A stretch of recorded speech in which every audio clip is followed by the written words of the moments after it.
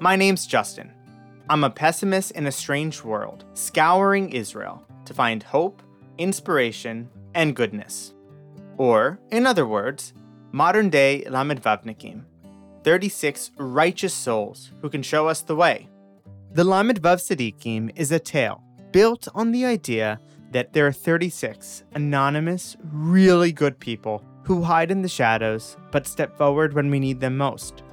This is my journey to find wonder and goodness in our once magical world. He speaks and walks and dresses like a man from another generation, another era. And frankly, he is. He represents a time that I can't really comprehend, though I try. He knocks on the door of my apartment. I welcome him. I offer him coffee. He politely declines, and we sit down.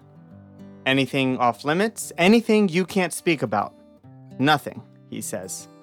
A pretty shocking response from Israel's most decorated general, one of Israel's most trusted voices, and most frequent reminders of history, of the price of war, of the cost of inaction, of fragility, and of sovereignty.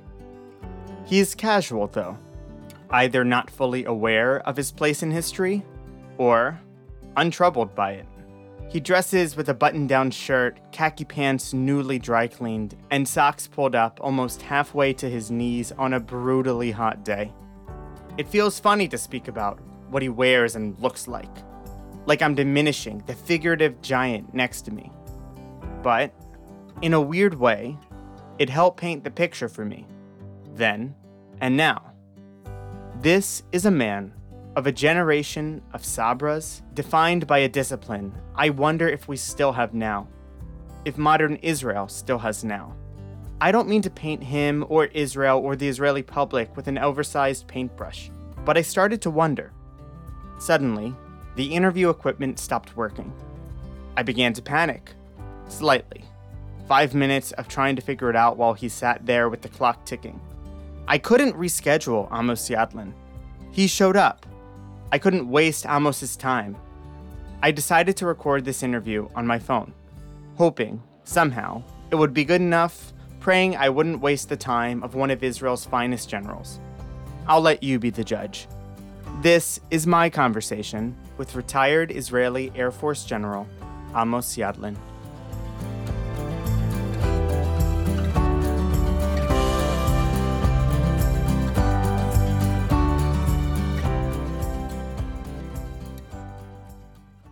So tell me about your first memory and experience with the Army. My first real memory is from 1967. We were in a kibbutz which was near an Air Force base, and the Air Force deployed an early warning radar next to our kibbutz, and a very tense day of waiting for the war with concerns that maybe the very young country of Israel, 19 years old, is going to end because of the Egyptian and the Jordanians and the Syrians destroy Israel very soon. And then in all the period before the war, we, the young generation that stay high school students, stayed in the kibbutz when all the men were called to the military. We used to pick apricot every morning at 4 o'clock, and then until after breakfast until 12 o'clock. And the people from the Air Force who were in this early warning radar station used to come to the kibbutz dining room as well. And the 5th of June, when the war broke, they came to lunch, and suddenly they smiled, and they say the war was decided because the Air Force destroyed the Egyptian Air Force. And this is, to me, was a big surprise, from a state of mind of concern to a state of mind of victory. And this is my first real memory from what you call Army and I call Air Force. How do you think the feel of that first memory wove itself throughout your career and throughout your thinking about the life of service? See, we were educated in a very small kibbutz to serve the country, to serve the state of Israel, to save the state of Israel. We had an identity of Jewish religious Jewish nationality, and Jewish culture. And all of them mixed in kind of a miracle that after 2,000 years, we are now having a state. I was born 3 years after the state was born, so we grew up together. And it was very, very clear to me that when time comes at the end of high school, I will join the IDF.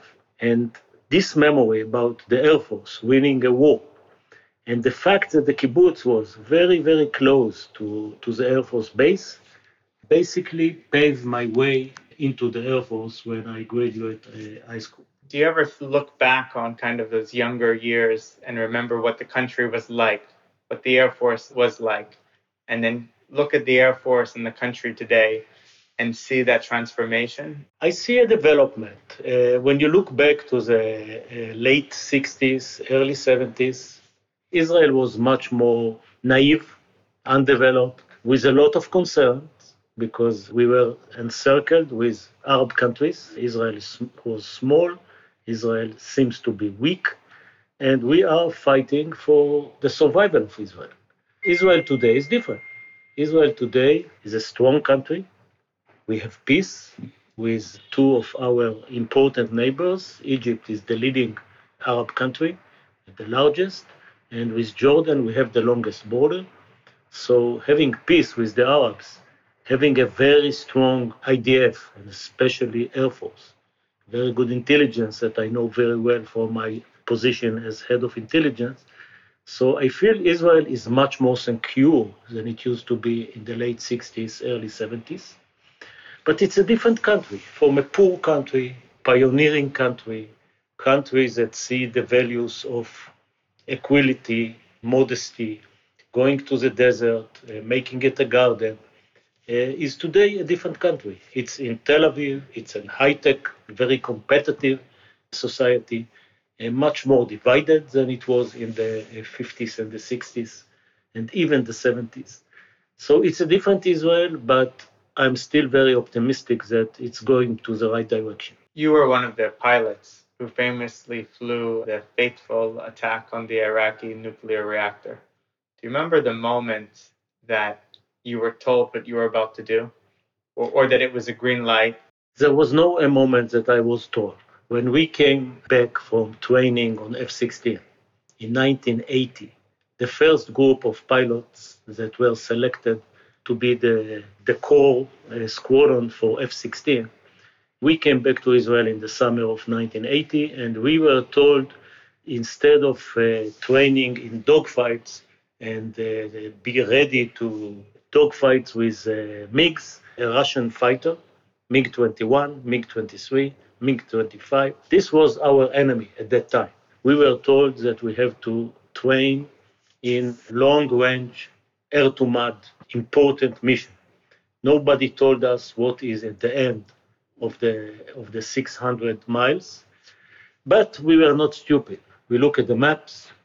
We saw that in the north it's Turkey, in the west it's the Mediterranean, in the south nothing important, and in the east we understood that Iraq is building a nuclear reactor. It was a secret for us until very late, Independence Day of 1981. We went down to a base called Etzion.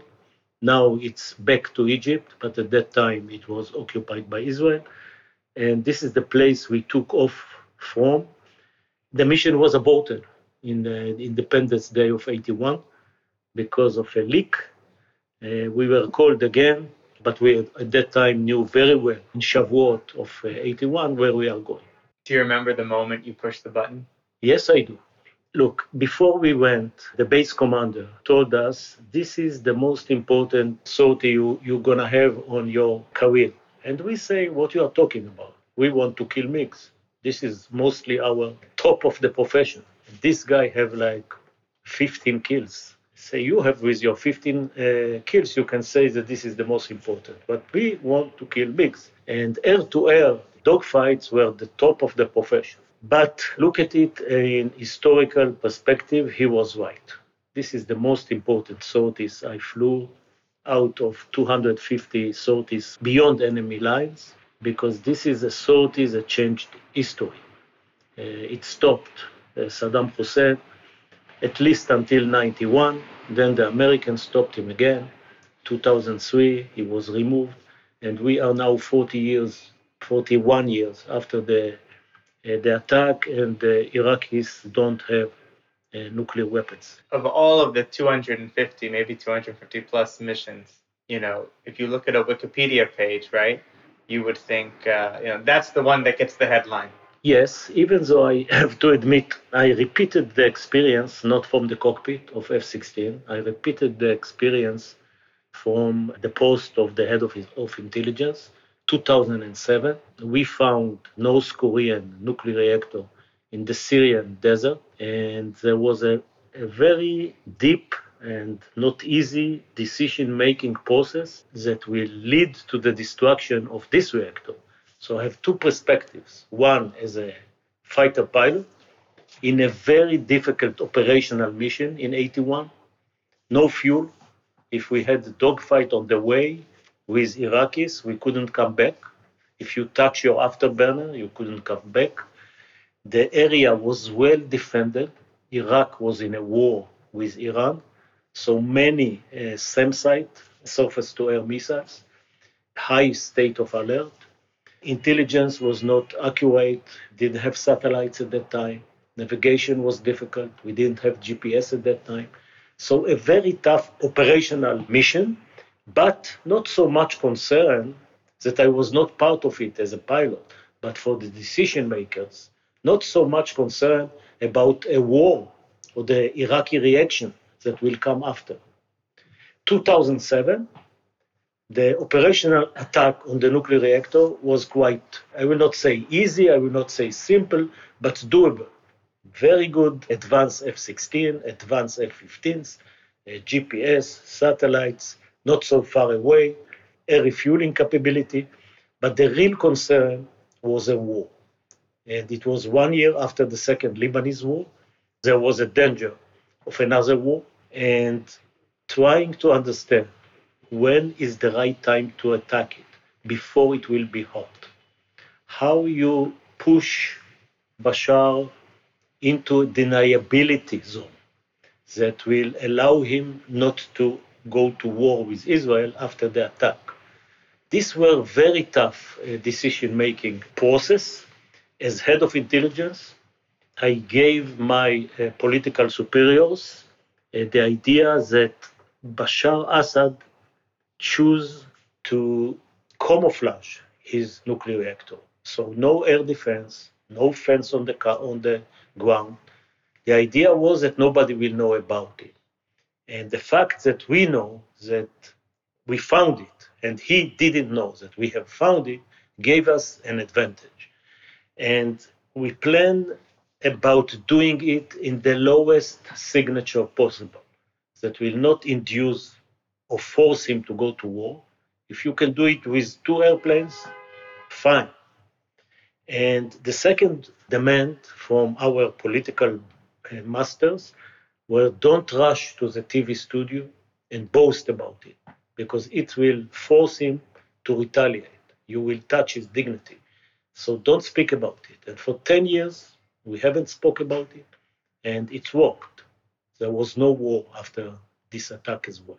What do you say to people within the military, within the political establishment, within the media, within public discourse, who say Israel did it in Iraq and it worked out? Israel did it in Syria and it worked out.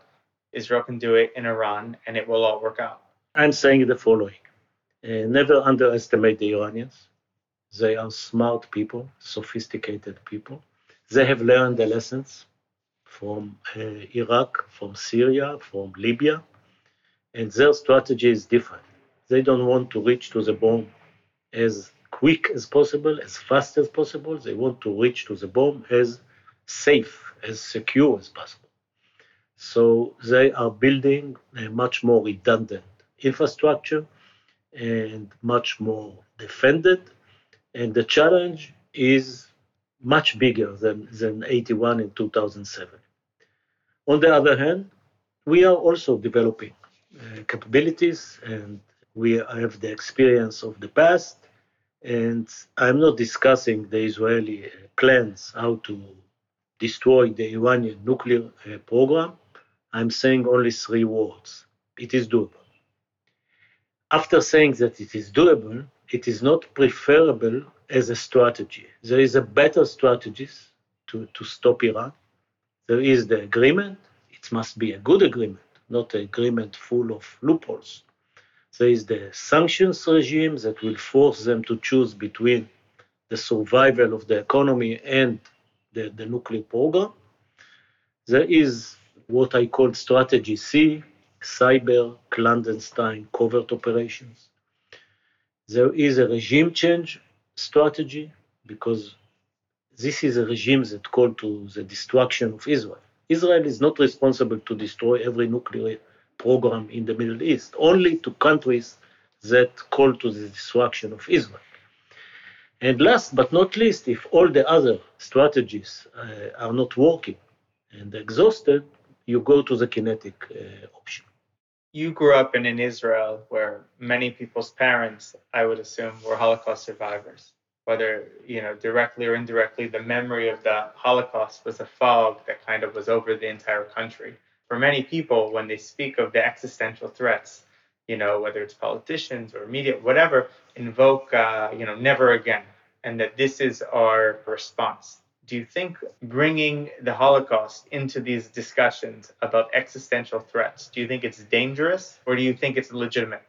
First, I was born to people who moved to Israel before the Holocaust. My grandfather and grandmother from both sides moved in the beginning of the 20th century. And my parents were born here. So I don't have a direct Holocaust survival syndrome. However, I grew up in a kibbutz with a lot of Holocaust survivors, with a number on an arm, and the stories. So this is part of the Israeli DNA. You can't take it from there. And the fact that Zionism is not based on Holocaust is not known to everybody. Zionism was invented before the Holocaust. In a way, if the Jews choose Zionism before World War II, Holocaust would not happen. But Holocaust basically, in hindsight, said that Zionism was the right choice. So we have to take very seriously the fact that people are calling to the destruction of Israel, to wipe it off the map.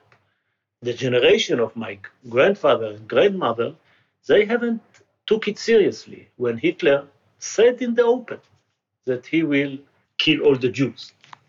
And we have to be very serious when we hear it again. In the 20th century, in the 21st century, it is part of our DNA, and I take it as something that not justifying everything, but it's part of my general way of looking at the surrounding. Something that I think you don't get enough credit for is the building of southern Israel as kind of like a military hotspot.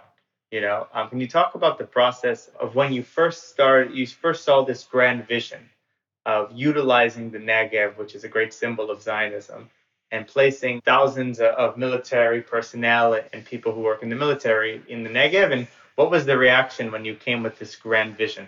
Yeah, I was born in the Negev. One of my earliest memories when I was, I guess, 8 years old is David Ben-Gurion, the founder and the first prime minister of Israel, coming to my kibbutz, a group of pioneers. They wanted to have a kibbutz in the Negev, and unfortunately the soil was salty, and they couldn't make living out of agriculture in this salty ground.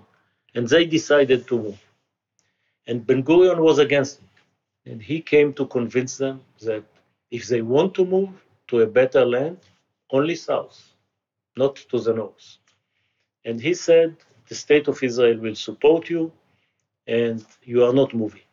So the people stayed, and they developed an industry instead of agricultural as the main source of living, which became a very famous industry of irrigation, drip irrigation called Netafim, which is now $1 billion kind of business.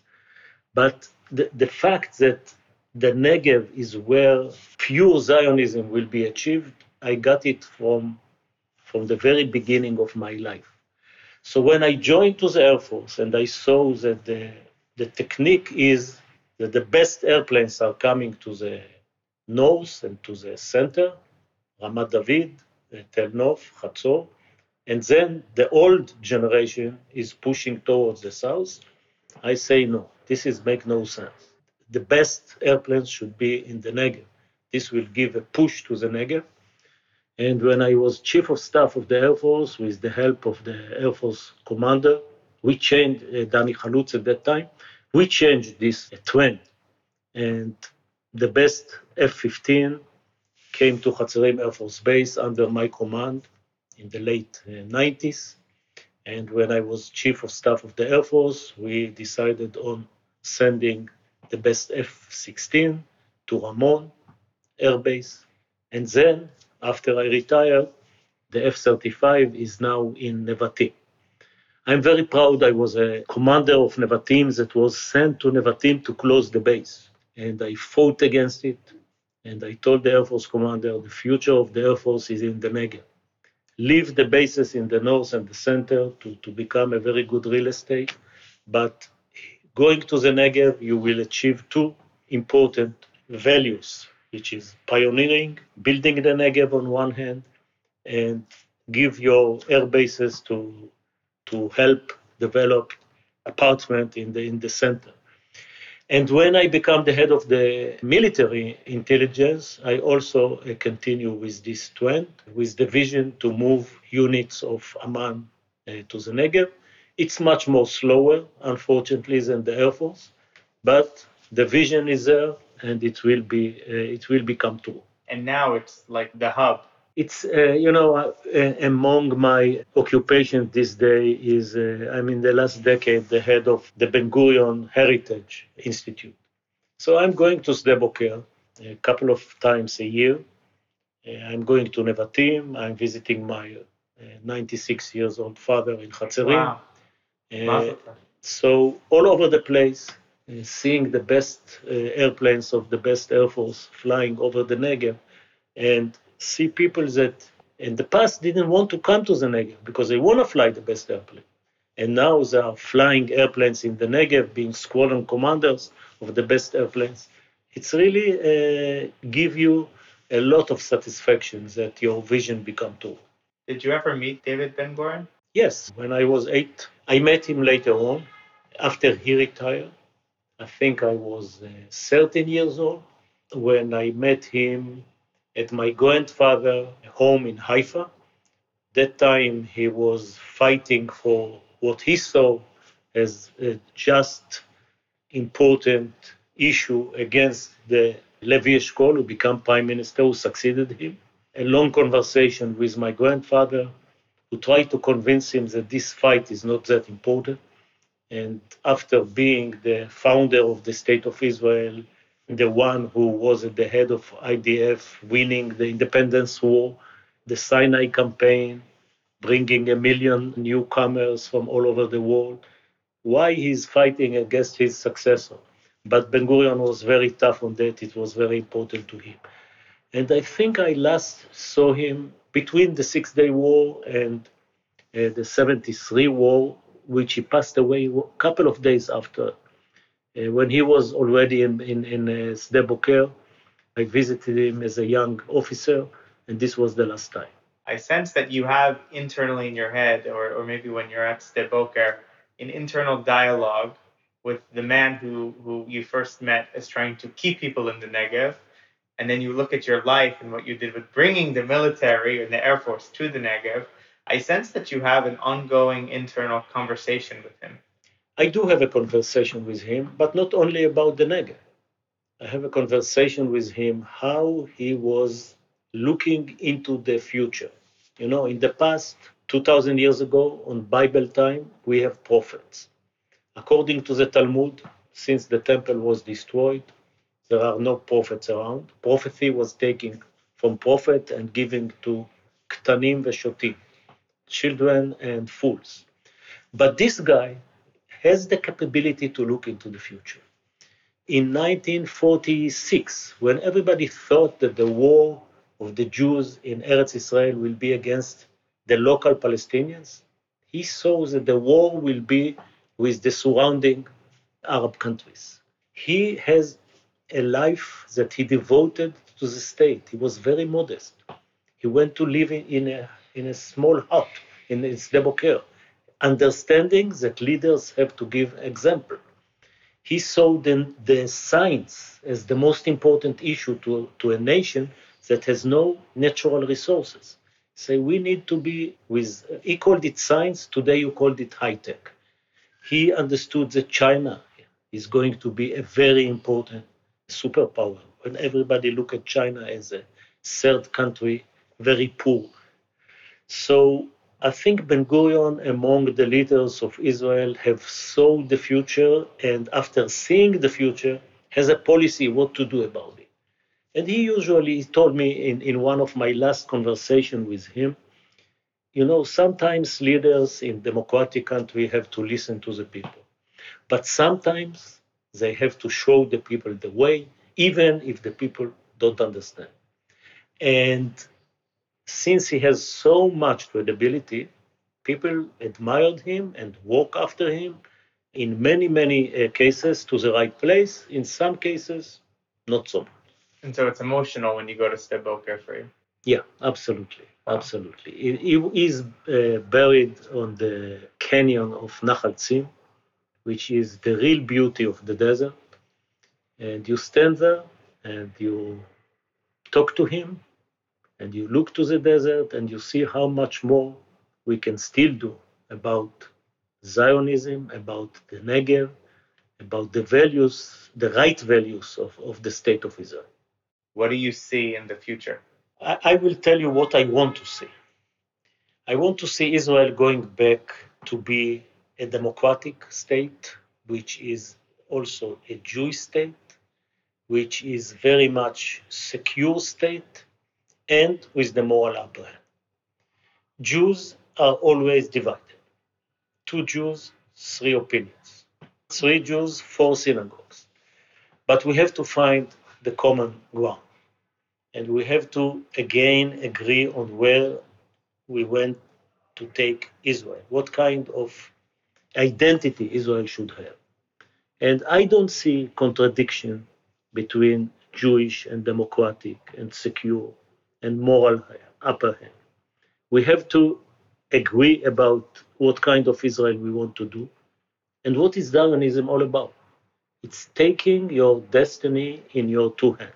Don't wait for the Mashiach on one hand, and don't think that it will happen by the help of others, of the Goyim.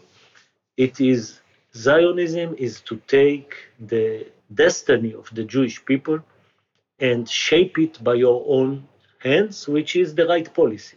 And this is basically what I've tried to do in my after retirement in the Institute for National Security Studies, that I, as non-political institute, try to tell the decision makers on one hand and the public on the other hand what is the right direction.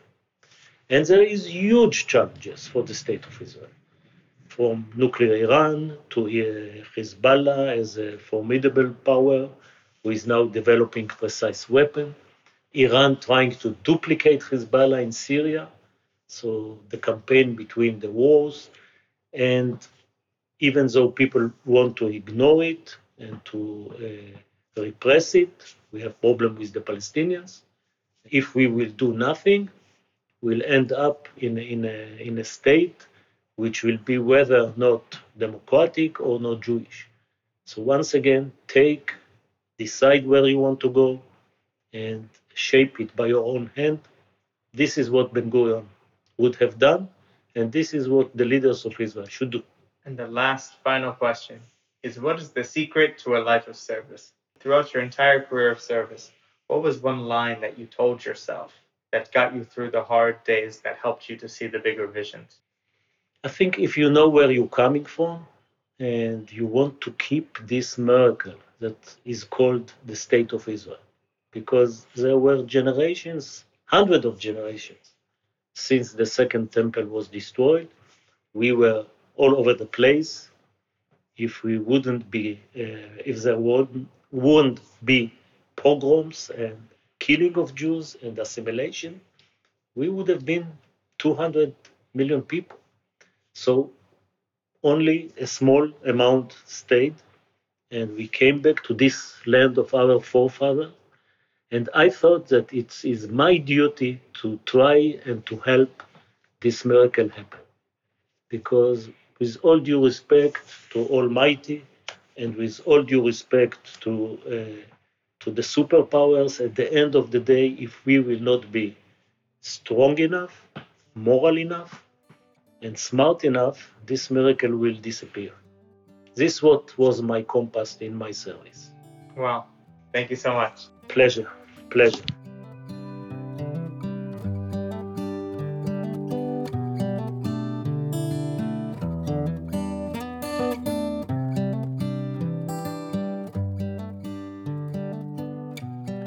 As you may have already noticed, I sometimes think of life as a movie, especially when music blasts in my ears when I walk or run in the street or by the beach. A movie that's not fully a comedy, thankfully, though not really a drama, not yet a rom-com, and hopefully never a horror movie, but a movie nonetheless. One of those timeless movies where every lesson of life can be extracted, where every bit of hope in humanity can somehow be restored by the ending credits. Movies that show us that the world can be a mysterious, wonderful, and loving place. Movies like The Parent Trap, Forrest Gump, Mrs. Doubtfire. I try to find the magic that lies behind these lines and characters and scenes in my own life, in my own time. Most of the time, it's just a farce in my head, and I should probably see a doctor. But other times, rare times, it's as if the universe or God is winking at me. There's a lesson, a moment, a memory, perfectly timed by trillions of changes in the universe aligning. And, well, for that slight moment, life feels like a movie. As Amos left, his wisdom sat with me. And it was in that moment that I realized, maybe, just maybe, his words needed to be closer to me. This memory of hosting a giant needed to be clearer to me. And it is. I'll never delete that recording on my phone. I'll never forget the day Amos Yadlin at age 70 sat on my couch with his socks pulled high up and his pants newly ironed to speak to me into my iPhone 6 SE. Yes, a 6 SE. I don't know what music should have been playing the moment Amos left and the door shut, the moment I realized the chances, opportunities, and blessings that brought this moment to me. I won't question it. I'll just say, what a country. What a time to be a Jew in this land. And anytime I just need his wisdom, I'll take out my phone, press play, and listen to his words.